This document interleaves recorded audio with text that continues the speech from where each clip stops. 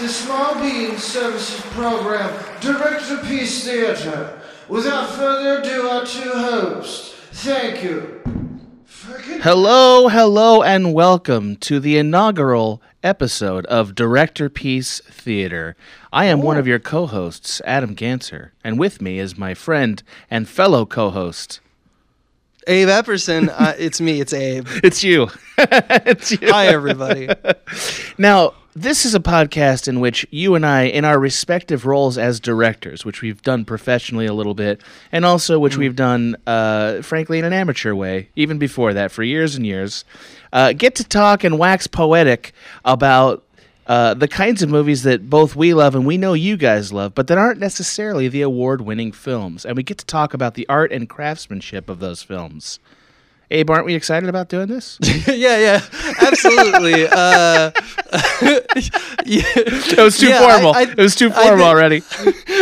I think this film, what's the heart of this podcast, is that we want to take a look at movies that are beloved and see what makes them tick. Yeah. And make it kind of an argument for, like, I don't know, it depends on the argument. Today we have a pretty good one that we do. We're going to be talking about, like, middle of the road pictures. Yeah. Ones that you do love but aren't, like, considered awards. Award winning. That's absolutely true.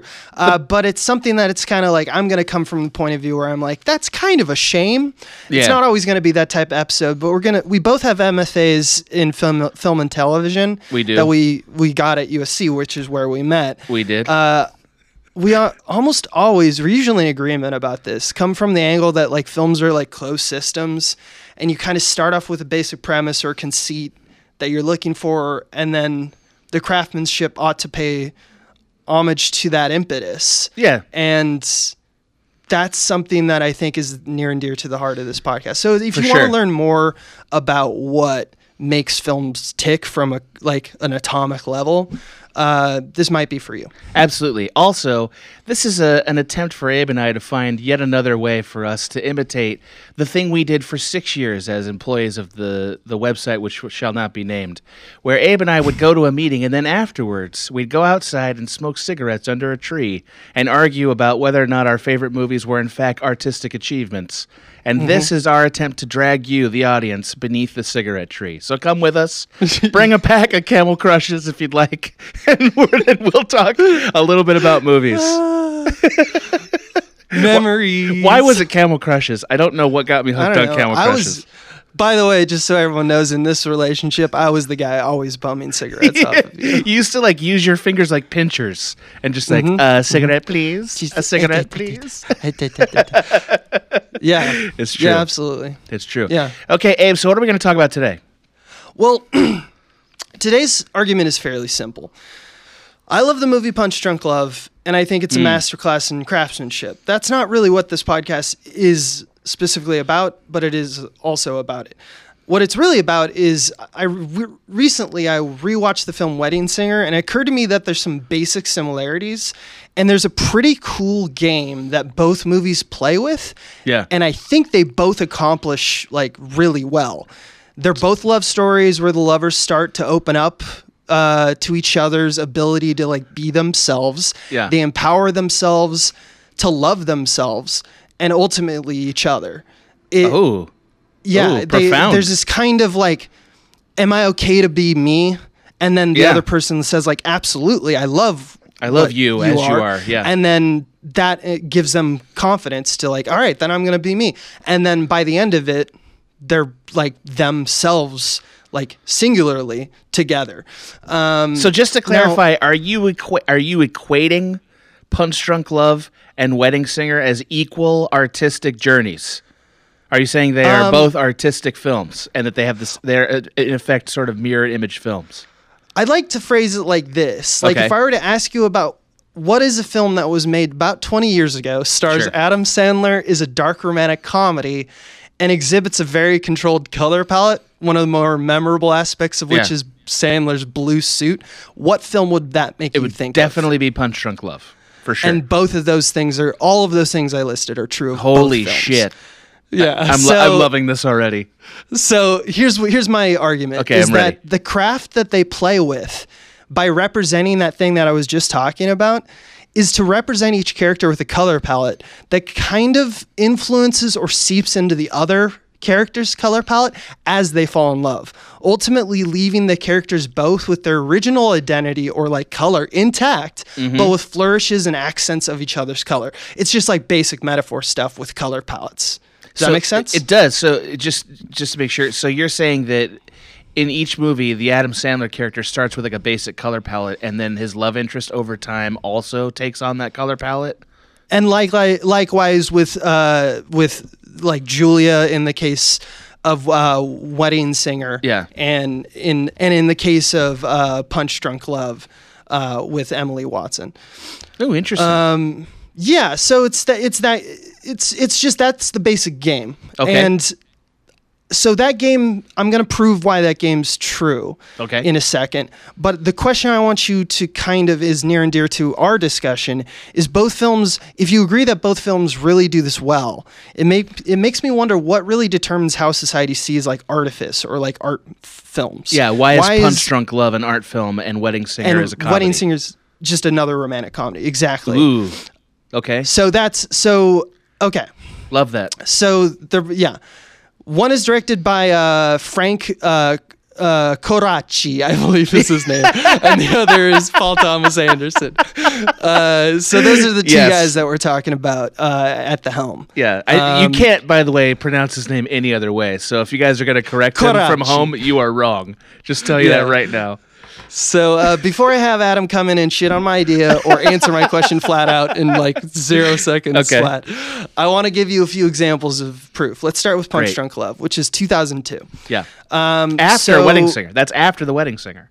After The Wedding 4 years after The Wedding Singer. Enough time to copy Coraci. Yeah. Ooh. Coraci. Yeah. Yeah. So the first frame of that movie is Barry is immediately connected with Blue. If you remember, he's like in his like office. It's weird because we never see it again, but it's just like a storage facility where he makes phone calls. It's a single desk. There's like a bright blue band of blue. Yeah. And gray behind him. Yes. And he wears his blue suit, which is like the bluest thing you've ever seen. And they keep that going throughout the film. It's the only suit he ever wears. So he is thoroughly, no problems there. It's also really saturated. Like it's such a saturated blue. Yeah. In a way that like it really punches you in your eye holes for sure. Yeah. And within that first sequence, like within the first like 3 or 4 scenes, Lena, who's played by Emily Watson, she makes her first appearance, and she's usually like rose or peach colors. She's also blends into darker reds, but that's how we introduce her. So we already immediately have this kind of blue versus like warm, like cold versus warm kind of thing. Right. There's a shot that happens with their first flirtatious conversation where she comes in and he's got the harpsichord on his desk after like saving it from the street. And she comes in and she was like, they have this awkward, like, if you remember, it's got the John Bryan like score where it's just like crazy intense, where it's just got drums, and you can barely focus. And so it doesn't feel like a flirtatious sequence because that's what Paul Thomas Anderson's doing. But she kind of comes in and she basically just asks, like, I'd like to see you like outside of this space. Can we go on a date? And he's like, doesn't know what to do with that. So he goes like, okay. And the whole time she's wearing like a purple base. At the first date, she wears red, he wears blue. But if you notice after the first date, before and as they start, then time kind of does a jump throughout the movie. There's kind of a few days later that they don't really go into details about. But you start to notice that his tie, even though he's wearing the blue, his tie starts to turn from like yellow, like crazy weird colors. He's got like marigold at one point. He's got a blue tie there, wears a lot. Right. But then he's starting to wear like reds, and like we start to see warm colors influence his ties. That there's such a small index that it's hard to say. It may not be that may be looking into things. Yeah. But ultimately, that's what's kind of happening. Sure. And then we cut to Hawaii, and they start to fall in love. Right. And this is where Emily starts to see, because he makes the grand gesture, Emily starts converting to blues over Hawaii. In fact, Hawaii is shot in blue, but it's like a beautiful blue instead of like a sad blue, like their night scene. It's not morose. Like yeah, like the water is blue when they make their kiss. It's in silhouette, and the outside is like beautiful blue colors. Just briefly, can I briefly interject and just ask? Yeah. So is wardrobe the only way that we're seeing this color palette, or is it in the scene as well in this movie? I'd say Hawaii has it's mostly wardrobe, but they do. Like, for example, there's a shot as they're leaving Hawaii where they're like pretty clearly in love. Yeah. Where like the plane behind them is red and stuff like that. But the movie isn't as bright and painted as Wedding Singer or like another movie like a Wes Anderson film. Right. You don't notice it in the same way. Yeah. I recall. Yeah. So it's more of like intentional little flourishes of color. Okay. So that's one thing that's distinctive about Punch Drunk Love. Yeah. So yeah, that's kind of. I would argue that's actually. I would argue that's a point in the favor of your argument too. If there's not a lot of color, and then the color that he uses, especially in wardrobe, is like really saturated, that's like screaming at the audience, "Pay attention to this." Yeah. Right. Artistically. And okay. Yeah. So at the end, they kind of influenced each other's colors. Yeah. And that's my argument for that. I think it's a well done game. Sure. That film went on to, at the Cannes Festival, got Best Director for P.T. Anderson, got nominated for the Palme d'Or. Yeah. All right, let's get to The Wedding Singer. Yeah. Yeah. I just want to remind everybody, though, just in case the Palme d'Or really impresses, go back and look at that list of Palme d'Or movies, because they're certainly they're all achievements in one way or the other, but you definitely don't look at them and go, those are always the best movies. You definitely don't. Just FYI. Go back and check that out. Mm-hmm.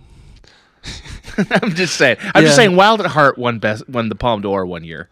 You know what I mean? That was not the best film that year. I guarantee you that. Anyway, teach their own. Honestly, I think awards are bullshit, but that's because well, that's really where this is leading, isn't it? This is leading to awards are bullshit. Of course. Yeah, I'm. Oh man, I'm a real like you. I can't help myself. I have to be just contrarian as fuck. That's just who I am. It's usually about the third cigarette when you would say that to me. It was about cigarette 3 when that would come out. What is wrong with me, Adam? What is wrong with me?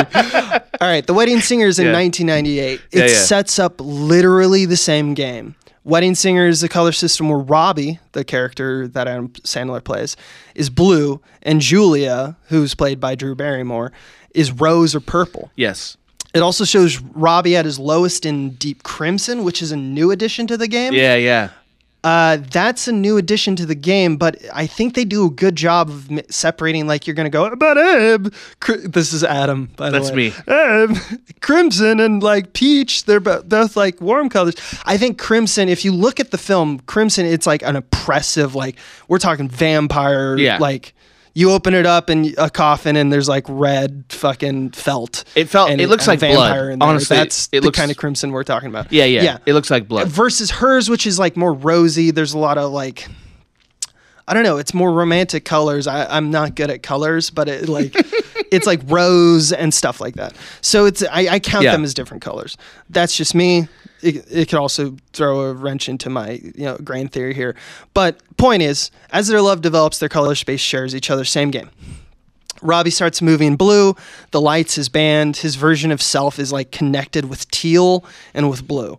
But then almost immediately in that movie, he is left at the altar by his fiancée, Linda. And he is just in a world of red at that point. Yeah. The moment that he goes off and is like, I got to take a moment, there's actually some beautifully well done framing where like the rest of the world is in like one color, but he's in like a crimson shirt and he has like crimson blinds behind him. Yeah. Or like downstairs in his like where he sleeps in the basement, like all of the reds surround him. He's like literally in a prison of red.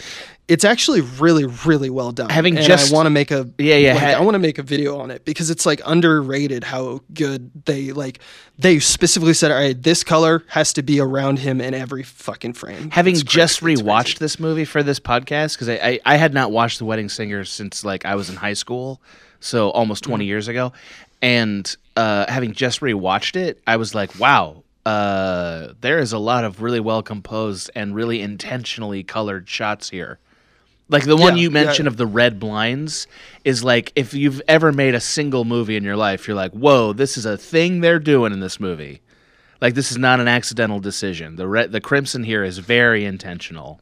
Right, and it doesn't. And I think the line that's really interesting to play is that when you watch it if you turn off all the film critic stuff and all Right. of the MFA, you just watch it. Go back in time. It doesn't take you out of it. No, it doesn't. Like, it doesn't make you go like, oh, that's crazy, even though it just looks like a well-composed shot and you notice it and you feel it, but it doesn't go like, that's obviously doing something. No. Some people with that critical eye are always going to make that argument because they're always looking for it. So you're going to get someone on the internet saying that. But as a filmmaker, ultimately, I think it works. I agree because nobody has ever commented on this before.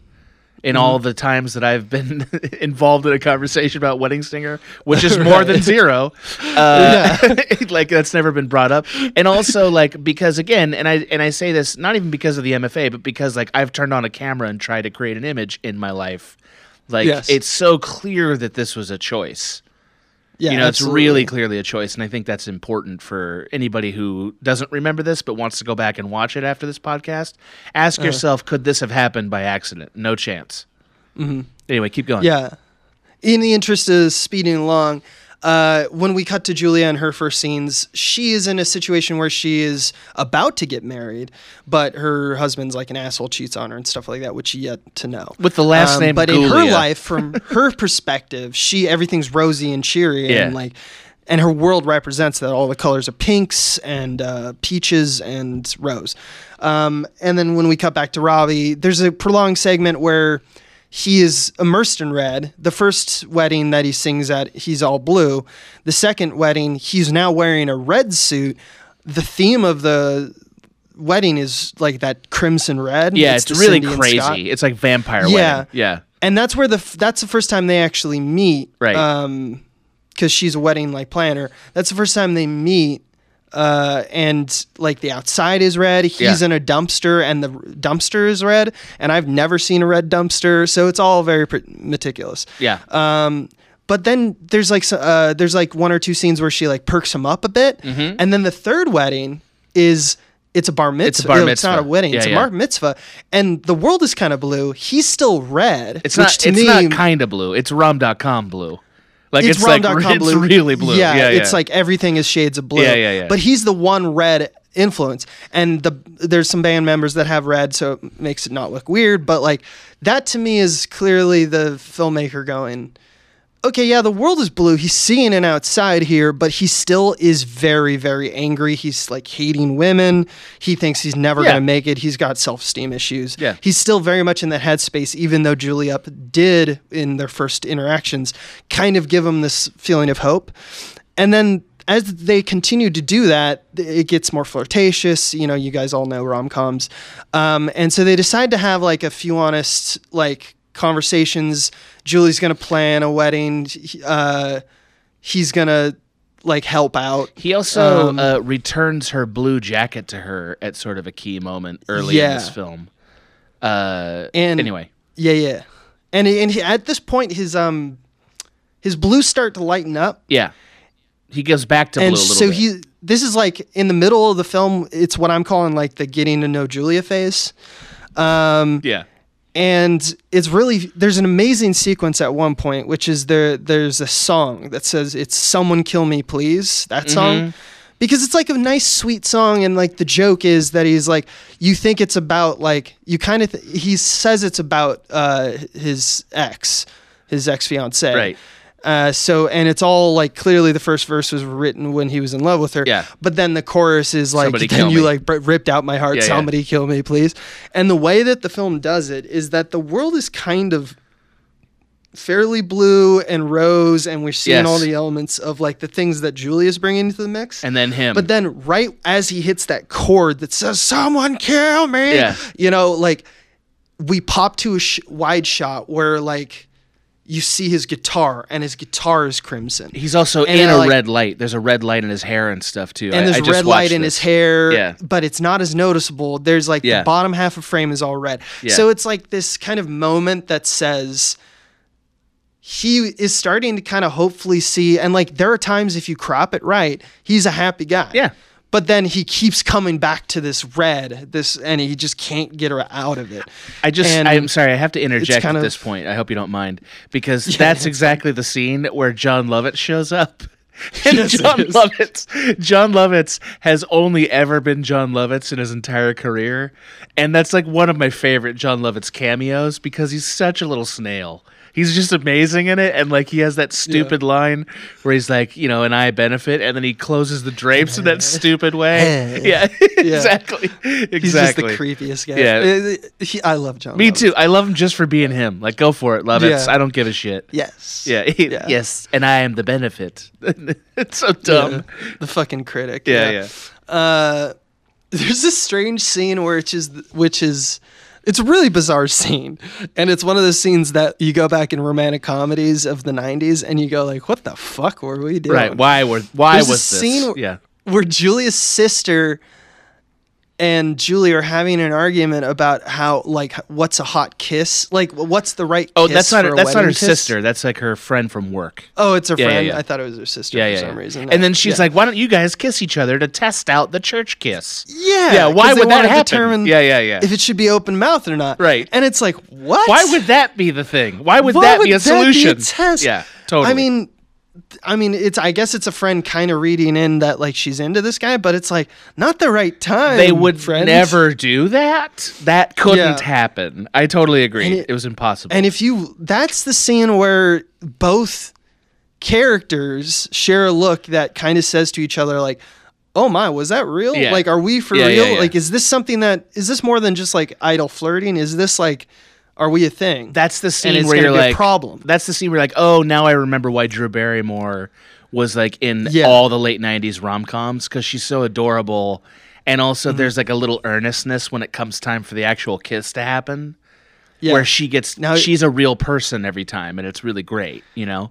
And this is where I think my argument like fucking strangleholds. Oh, Because if you look at that fucking scene, okay, Robbie's shirt is a blue shirt. fucking blue. Yeah. It's blue. Yeah. It's like a light blue. Yeah. And it's got this pattern of little like teardroppy thingies that are rose in it. And when you look at her shirt, it's a rose shirt with blue accents. So it's just like, all right. It's like they're- suck a mixing. dick, artist. It's all This is a fucking thing. brewing up, baby. yeah. Yeah, and then we have like the kind of end of Act 2, beginning Act 3 kind of situation where we she's beginning to accept her feelings for Robbie. It's a tumultuous time in the movie. Robbie realizes he's in love with Julia, but he knows that she's going to get married and he's not going to do anything about that. So he feels that like she might be the one, but I think it's over for me. Like I think it's kind of like he's getting to his all's lost point, and she's going to have the realization that her husband's a jackass. And Right. it's the buildup of that. So it kind of business as usual in terms of that. There's no real movement in their relationship, therefore no movement in my theory. Until I guess the Crimson returns at the all's lost point. Well, because I see, and I want to make sure there's a one key moment that I want to come back to when we actually discuss this theory as debate that I want to bring up as a counterpoint. But so far, everything you've said, that's exactly my experience of the film. What you said exactly how I saw it when I watched it just now. Yeah. Yeah. I just want to cut just so we can get to that bread and butter, which is what I'm looking for. Me too. The very last sequence. Yeah, on the plane. When he comes into the plane and he sings her the song, "I Want to Grow Old with You." Yeah. They're talking. Yeah. In between them is a very clearly created seat in an airplane seat that is very purple. And it's just like, that's you right. You gotta think that was, because Yeah. you've never seen a purple one. They're Yeah. always fucking beige. Also, I think he's in I think first class's seats are all like really red, and she's in a chair that's like really blue, and he goes over to where she is. yeah, when he she's sings wearing the like song. yeah, Right? she's wearing like a light red, Yeah. and all the chairs are blue, and Yeah, there's yeah. purple like back of the seat. Yeah. And it's I just recall like, this. ah. Yeah. And just so everyone knows, it's also gotten some awards. The Wedding Singer was nominated by MTV for the MTV Awards for Best On-Screen Duo. It was nominated. It MTV, didn't win. MTV always like cutting edge, like leading the pack, cutting edge. forerunning in thought. Yeah. So in the end, it's about control of the spaces. Right. Both films do it not just because it looks good, but because it has like a relevance to the plot and a thematic purpose, right? Right. And that's kind of artistic, right? That's things that we would expect like good films to That's do. literally So- what filmmaking is in terms of Right. artistry. Like that is the art of filmmaking. Symbolism, metaphor, all these things, Right. like taking deeper motifs that we usually reserve for higher craft, quote unquote, higher craft We films. admire them in higher craft films. Right. When I'm arguing that the actual case is that there's fantastic craftspeople in the prime of their artistry work on all types of films, and they're just not exclusive to the films considered for awards, and it's a goddamn shame. Yeah. And we need to point it out Yeah. and say, good job, Wedding Singer. You fucking nailed it. Yeah. And Punch Drunk Love, also good job, but like sometimes we give you all the credit for shit like this. Yeah, when does it turn for Karachi to win his award, right? Why can't Karachi win one just because he went back to the 80s? How come Wardrobe's not getting, how come they're not fucking getting things? You know, it's funny They're that you not, say like, being that. told- The wardrobe is actually really good in The Wedding Singer. Like it's not. Oh, it's on It's point, really dude. good, and it's also like not overdone. Like it's not stupid. No. You know, That's what's crazy is that it was so subtle and so good. Yeah. My art, like, you watch it and you go like, this all makes sense. This is a regular film. And then Right. you go, oh no, wait. It's actually meticulously crafted, and that is impressive because it's so subtle you don't notice it, which makes them, totally ignored. And also- because you don't go like, do you guys watch Wedding Singer? Oh, that film with all the great costumes? Get out of town! I love that film. the film with the narrative arc as portrayed by varying color palettes. The sewing work, Whoa, the color, the palette subtlety. choices. Yeah. Oh, come on. I totally agree. Can I just make a couple of brief observations about Wedding Singer before we get into the meat of this? Do you mind? Hit me. Okay, Hit the me. Boy George jokes Right. are baffling now. Like when you're watching him in 2019, you're watching like everyone's reaction and thinking like, why are they so weirded out by this guy? And that's when you remember, oh, it was just a joke to have a person dressed in drag back then. Yeah. Like it's yeah. like that, which is weird because Boy George was a thing back then.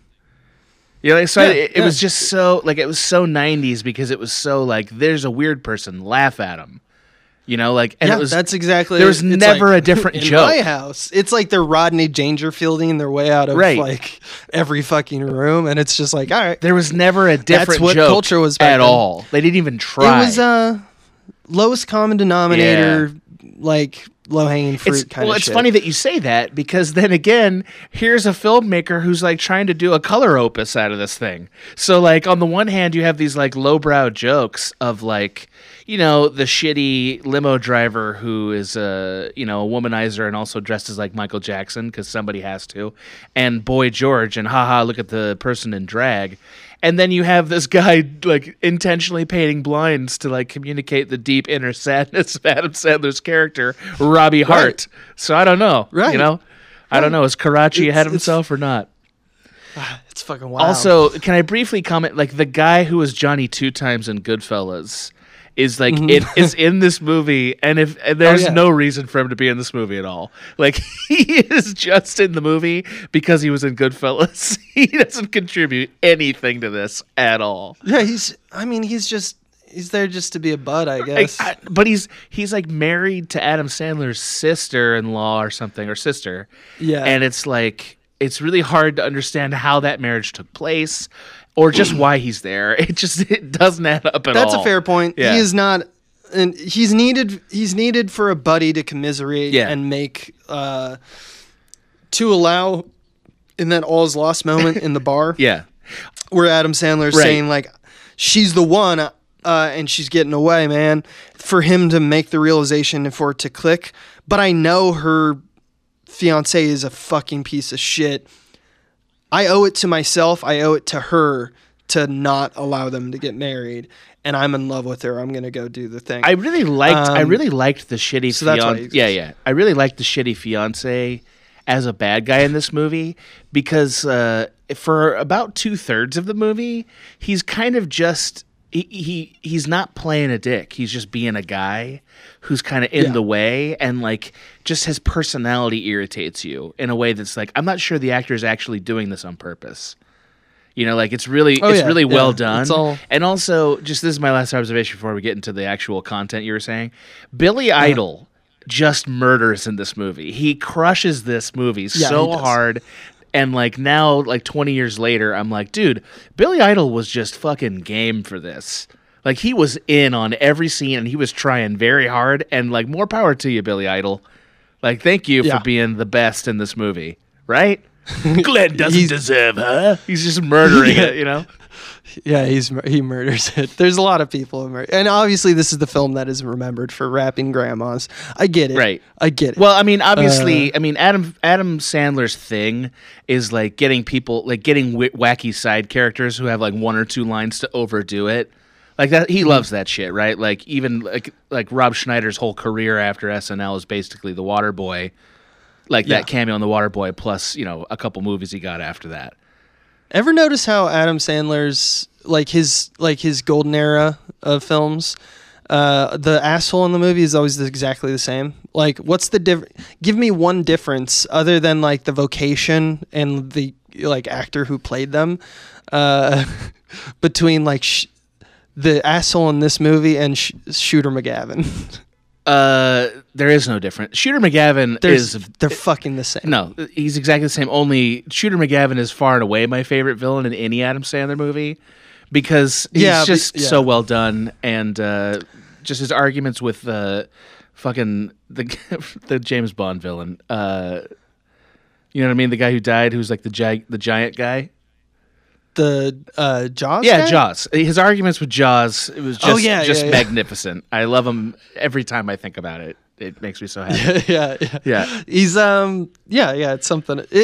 There's something about it. I think the difference between like, because that's just a like more attuned to like the Caddyshack and Right. just like just a guy, just like a bunch of slubs like schlubbing around doing jokes, versus this one, which is like actually it's an Adam Sandler thing, but it's also at the same time trying to be like a genuine like romantic comedy. The only difference is that to me, obviously he's less of a man-child, Adam Sandler, but the villain is relentlessly evil as opposed to Shooter McGavin, who's like pathetic, But also evil. like an arrogant jackass. You know, like Yeah, like exactly. That's his problem. But we make fun of him like he's a piece of shit. You Right. pieces of shit Right. for breakfast, kind of line. Yes. Like it's fun to take the wind out of his sails. We don't really do that with our guy in. not with Weddington. Glenn. He's just Glenn. no. Goulia. Glenn is just seriously a problem. He's just a problem. and he's from in the whole way. Start. I mean, that's really it. Is he's in the way. Yeah. And You he's know? like, yeah, I have sex with women outside of like whatever. It's fine. You want me to dude. kick your ass? Like, where are we going with this? Yeah, fucking whatever. exactly. dude. I bet you're gay. You know, it's that kind of right, stuff. right, exactly. And it's just like, go fuck in yourself. fact, I believe he actually asks that question at some point when he has like Yeah, two women, yeah. or his arm around two women, which is ridiculous. So Yeah. I wanted to mention this one other thing that I think will transition nicely into this Punch Drunk Love versus Wedding Singer conversation, and that is, so when I was watching Wedding Singer for this, what struck me more than anything else about the movie is that Adam Sandler is really weird when he tries to be romantic.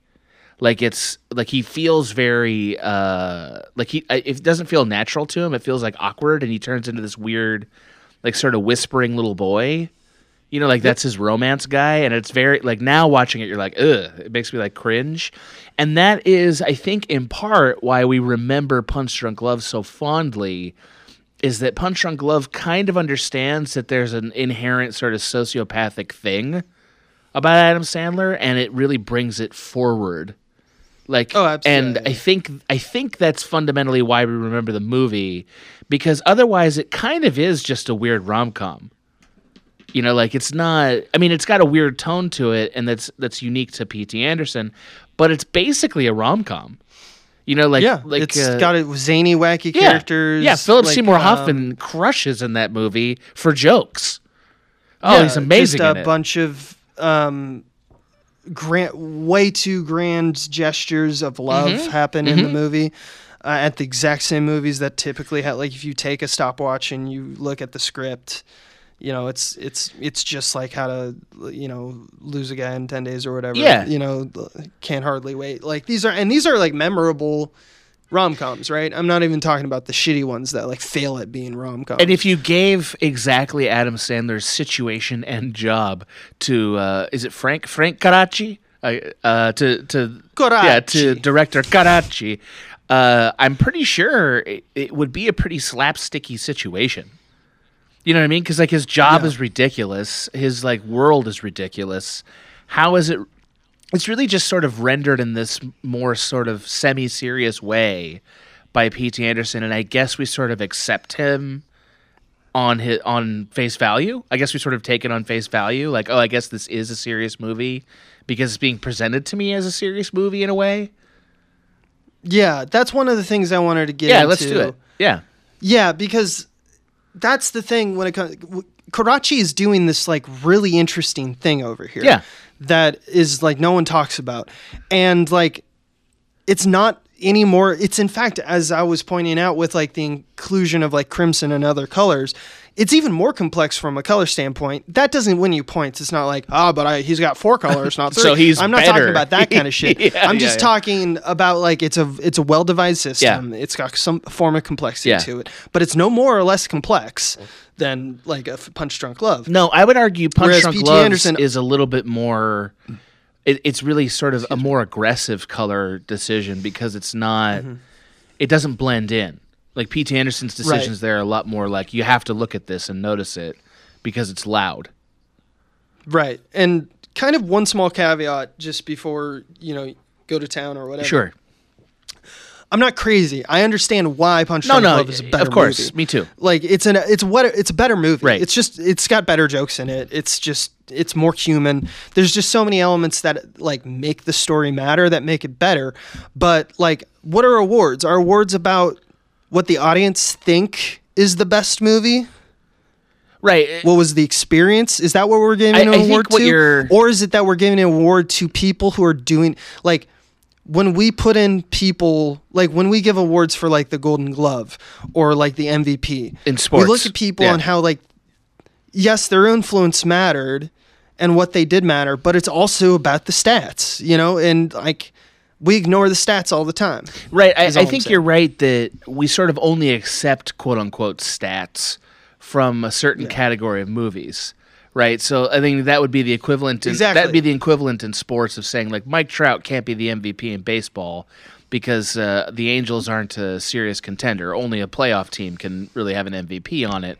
And it's like, well, that's not. And that's kind of bullshit. Yeah, it's not true. You know what I mean? Like, and if you don't like that analogy, use literally any analogy in another sport. It's the same thing, right? Like, there's an element of.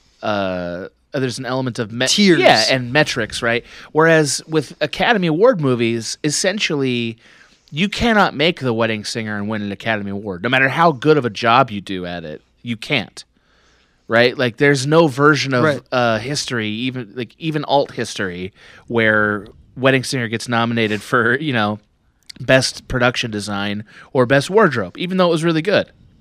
Like that would never happen because of what kind of movie it is. And I fucking hate awards, but like I will be the first to admit that they fucking matter. They fucking matter because they economically matter. People for sure. hired next year based around them, like so it's influencing people's jobs, people's livelihoods, and like so you can just become an obscure, production designer or whatever because you never met someone like P.T. Anderson, right? And that's bullshit. Even if you're good at your job, you should be paid, you should get work. And I imagine that, and I'm not sure about this, but I imagine, like, it's so much easier for me to imagine a world where somebody who's a production designer or who's like even a DP would work on content of all different genres and not be as typecast by like, oh, did you work on The Wedding Singer? Sorry, you can only work on, feature comedies. Right. You can't work on, the next P.T. Anderson film. Like, I don't think that is as true of that art as it is of directors. Or certainly writers, you know what I mean? Like, and so it's weird to me that their work can only be acknowledged if they work on this certain slate of movies. I know why that slate of movies gets the awards. It's because it drives people to the theater and because it validates a certain sense of artistic achievement that Hollywood wants to have. And I get that, and I'm not, I have my disagreements about it, but it's strange to me that work that isn't just like sort of tone work, but like actual artistry can't find any way to be celebrated unless it's in the right slate of movies. You know? I mean, that's your point. I agree with you about it. But I want to make some counterpoints. You ready? Yeah, okay. Hit me with your best shot. Thank you, because that's exactly the song I wanted to hear in this movie and didn't.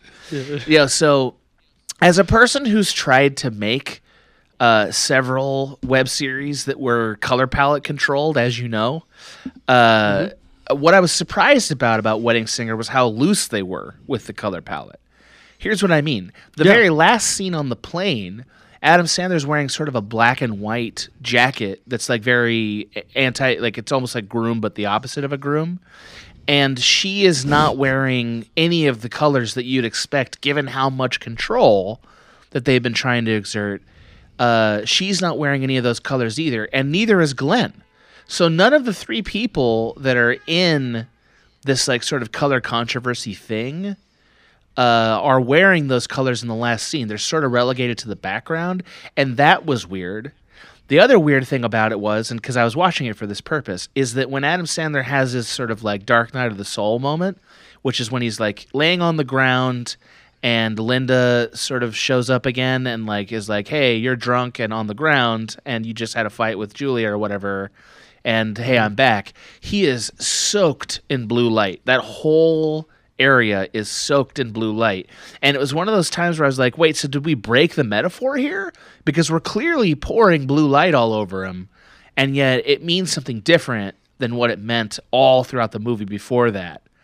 And did you notice that, or am I taking crazy pills? No, yeah, they're loose with it. Yeah, I think that's fine. I mean, I knew you'd say that, right? I don't have a problem with that either, because I would also argue if you do it that P.C. Anderson is pretty loose with his color palettes, including the one that you mentioned. Yeah. And speaking as a person who's tried to lay down really rigid rules about how to control color, you know what happens? It distracts the audience.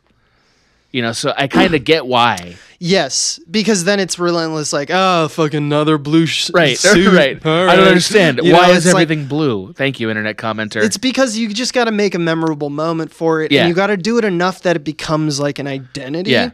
But like, even people who like I really identify as like a Democrat, it's like I don't try to make my every angle I talk about everything has a donkey in it. Yeah, this pasta is really good. It's like the Democrat of pastas. You know, like I don't do shit like that. I don't like make politics my everything. Right. And likewise, I don't think this craft doesn't own and needs to take hold of the movie. It's just in play. Well, and I think constantly. And I would argue that we're so used to sort of like the hyper controlled versions of this that we're seeing in like, you know, all those sort of action movies of the 2000s where there was only blue and yellow at all, or the Wes Anderson thing, right, where the color palette and the frame are so rigid and controlled that we think that's the only way that this art form is expressed.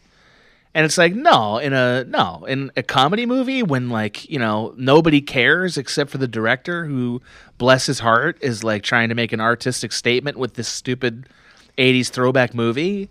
No, he doesn't need only red and blue to be in the movie. You know, like it's fine if he has a couple of greens and yellows. And that was like a fun realization for me. It was like, oh, this is sort of a more loose way to do this. And I think I enjoy it more because of that. It makes it more coded, you know? Yeah. And when it's there, you do notice it. Oh, I mean, absolutely. Again, like the most telling... It's just enough to think about looking for it. Yes. And then when you look for it, it's like little Easter egg hunt. You don't want...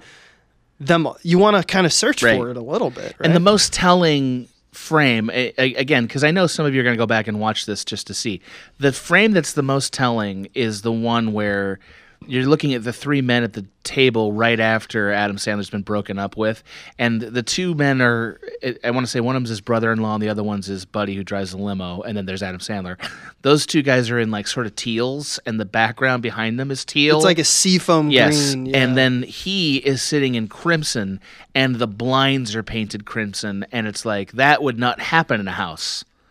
You know what I mean? So like, you wouldn't have one there's blind, no way. one color. Right, exactly. No. So it's definitely like, they're definitely making artistic choices, and that's the one that really makes it a loud choice, I would say.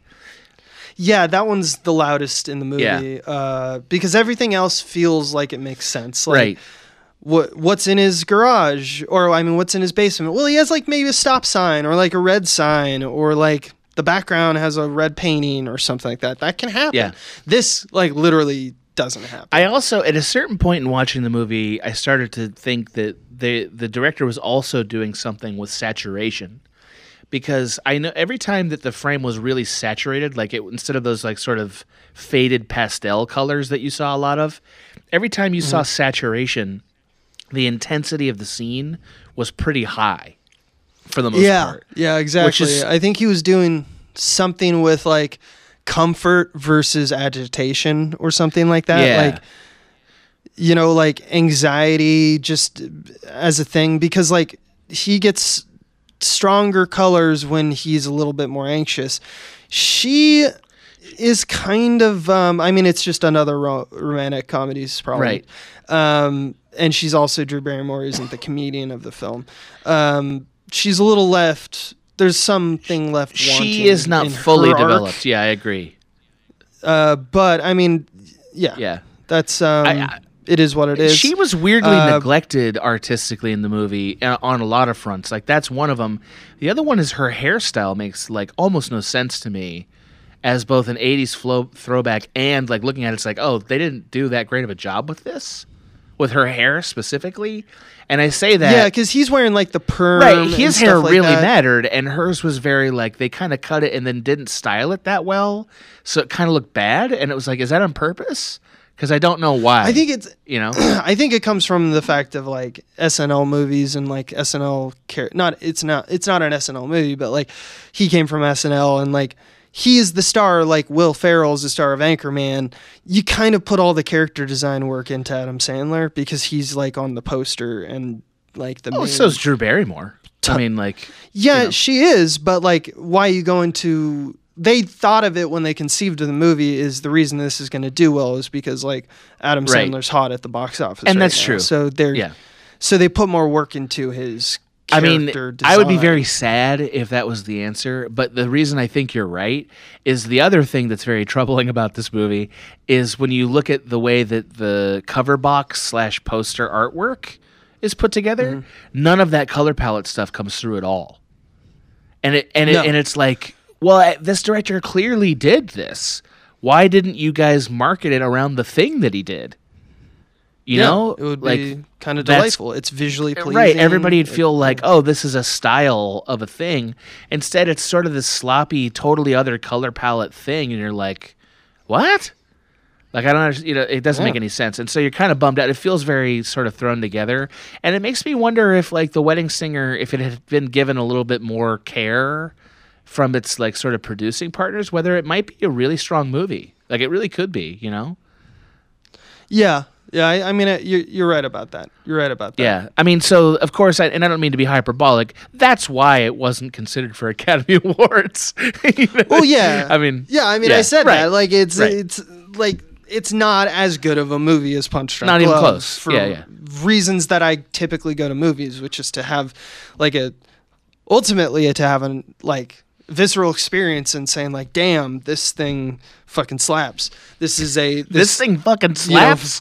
You say this that? thing slaps. It like, Oh my yeah, god! Now that's the only thing I'm ever gonna let you say. Holy shit! This thing fucking It's like, slaps. Whoa! I love this. My god! Print it. All right, just because it's me, because it's me. I love that you say that. I'm a This thing character. fucking I'm a slaps. character. It's Oh fine. my god! You made my night right now. It's Punch Drunk Love is it's trying to say something deeper about humanity, Definitely. and about loneliness. Now, Wedding Singer literally occupying the same space, talking about loneliness and how you get out of like kind of the grief of relationships. Or the grief of not being in a relationship. I mean, I think it's also it has a very cookie cutter kind of. They don't talk about it for a lot of scenes, and then at the end, it's just like, "I want to grow old with you," and we go, "Oh, that's a really sweet sentiment. What a good little sum up to that Yeah. movie." Whereas Punch Drunk Love is like a Rolodex of scenes of saying like, so you know that part of the grief, well, like let's look about that and like what does that mean about you and stuff like that. Like his scenes with his sisters are deep and stuff that crazy and great. Yeah. Stuff that I omitted in terms of, because it doesn't have to deal with the color palette of the two main lovers, but is still very much like, there's a whole thing about how the reason they chose his blue suit. And we touched on this in the Punch Drunk Love frame rate. Like it's actually a superhero movie. He is Superman. Right. And yes, I remember when we were talking. Yeah. Yeah, it's stuff like that. Like he's doing a bunch of other stuff, which makes it a better movie. But so I'm not going to say that Karachi should be on the list, the short list for the Palme d'Or. But I am saying that like we should consider the costume designer, though. Yeah, I think what you're saying is like, because of the kind of movie it is, all these other people who did great work will never get acknowledged except for on this one podcast that ideally they're liking and subscribing, because that would really help us out. Yeah. You know? No, I think you're right. I mean, as a person who's, led teams, like led production teams, as have you, like, I think we both understand, and it's important for the audience to understand, like, hey, man, every good thing anybody's ever done in front of a camera or behind a camera was done in a collaboration, and some of the collaborators on Wedding Singer were trying real hard, and that's really cool, because that movie didn't need to be cared about as much as it was. I think you did really well by bringing up P.T. Anderson, because it elevates the sort of comparison point for Wedding Singer. But Wedding Singer's actual contemporaries, or like sort of the lineage that it comes from, is stuff like Stripes and like Blues and like Blues Brothers, sure. And also like its successors are like Judd Apatow movies. And honestly, find me another film in that sort of broad genre that's trying as much. Well, I just want to let you know that in 1998, here we go. There was a few other rom-coms made, including There's Something About Mary, You've Got Mail, How Stella I'm Got so Her glad Groove you brought Back. up You've Got Mail, because I just watched that. I don't know why I'm on this kick. But I am blasting right past that. Not even acknowledging. No, you need to because can't hardly wait. Tom Hanks is vastly superior to Adam Sandler's love interest. I'm putting it on record. Anyway, keep going. Not another line about You Got Mail, or I'm going to put you in the penalty box, okay? I don't need to talk about You Got Mail right now. It's not that I hate the film. I kind of do need to talk about it, but go ahead. But 1998, Shakespeare in Love also is a rom-com, technically. Isn't it? Sure. Technically. It's not it's not a conventional rom-com. No. It's a romance story. But like, so when we're talking about its direct peers literally being made in the same year, like, you're telling me There's Something About Mary, or You Got Mail, or How Stella Got Her Groove Back can shine a light to the craftsmanship in The Wedding Singer? Get the fuck out of town. I know that. I know You've Got Mail can't. That I know. I haven't seen How Stella Got her groove back in a long, long time. But yes, There's Something About Mary is also. It's fine. Literally the same setup. Yeah, it's fine. Yeah. It's the same. It's like Ben Stiller's hot right now. Let's put cum jokes. Right. Like that's what that is.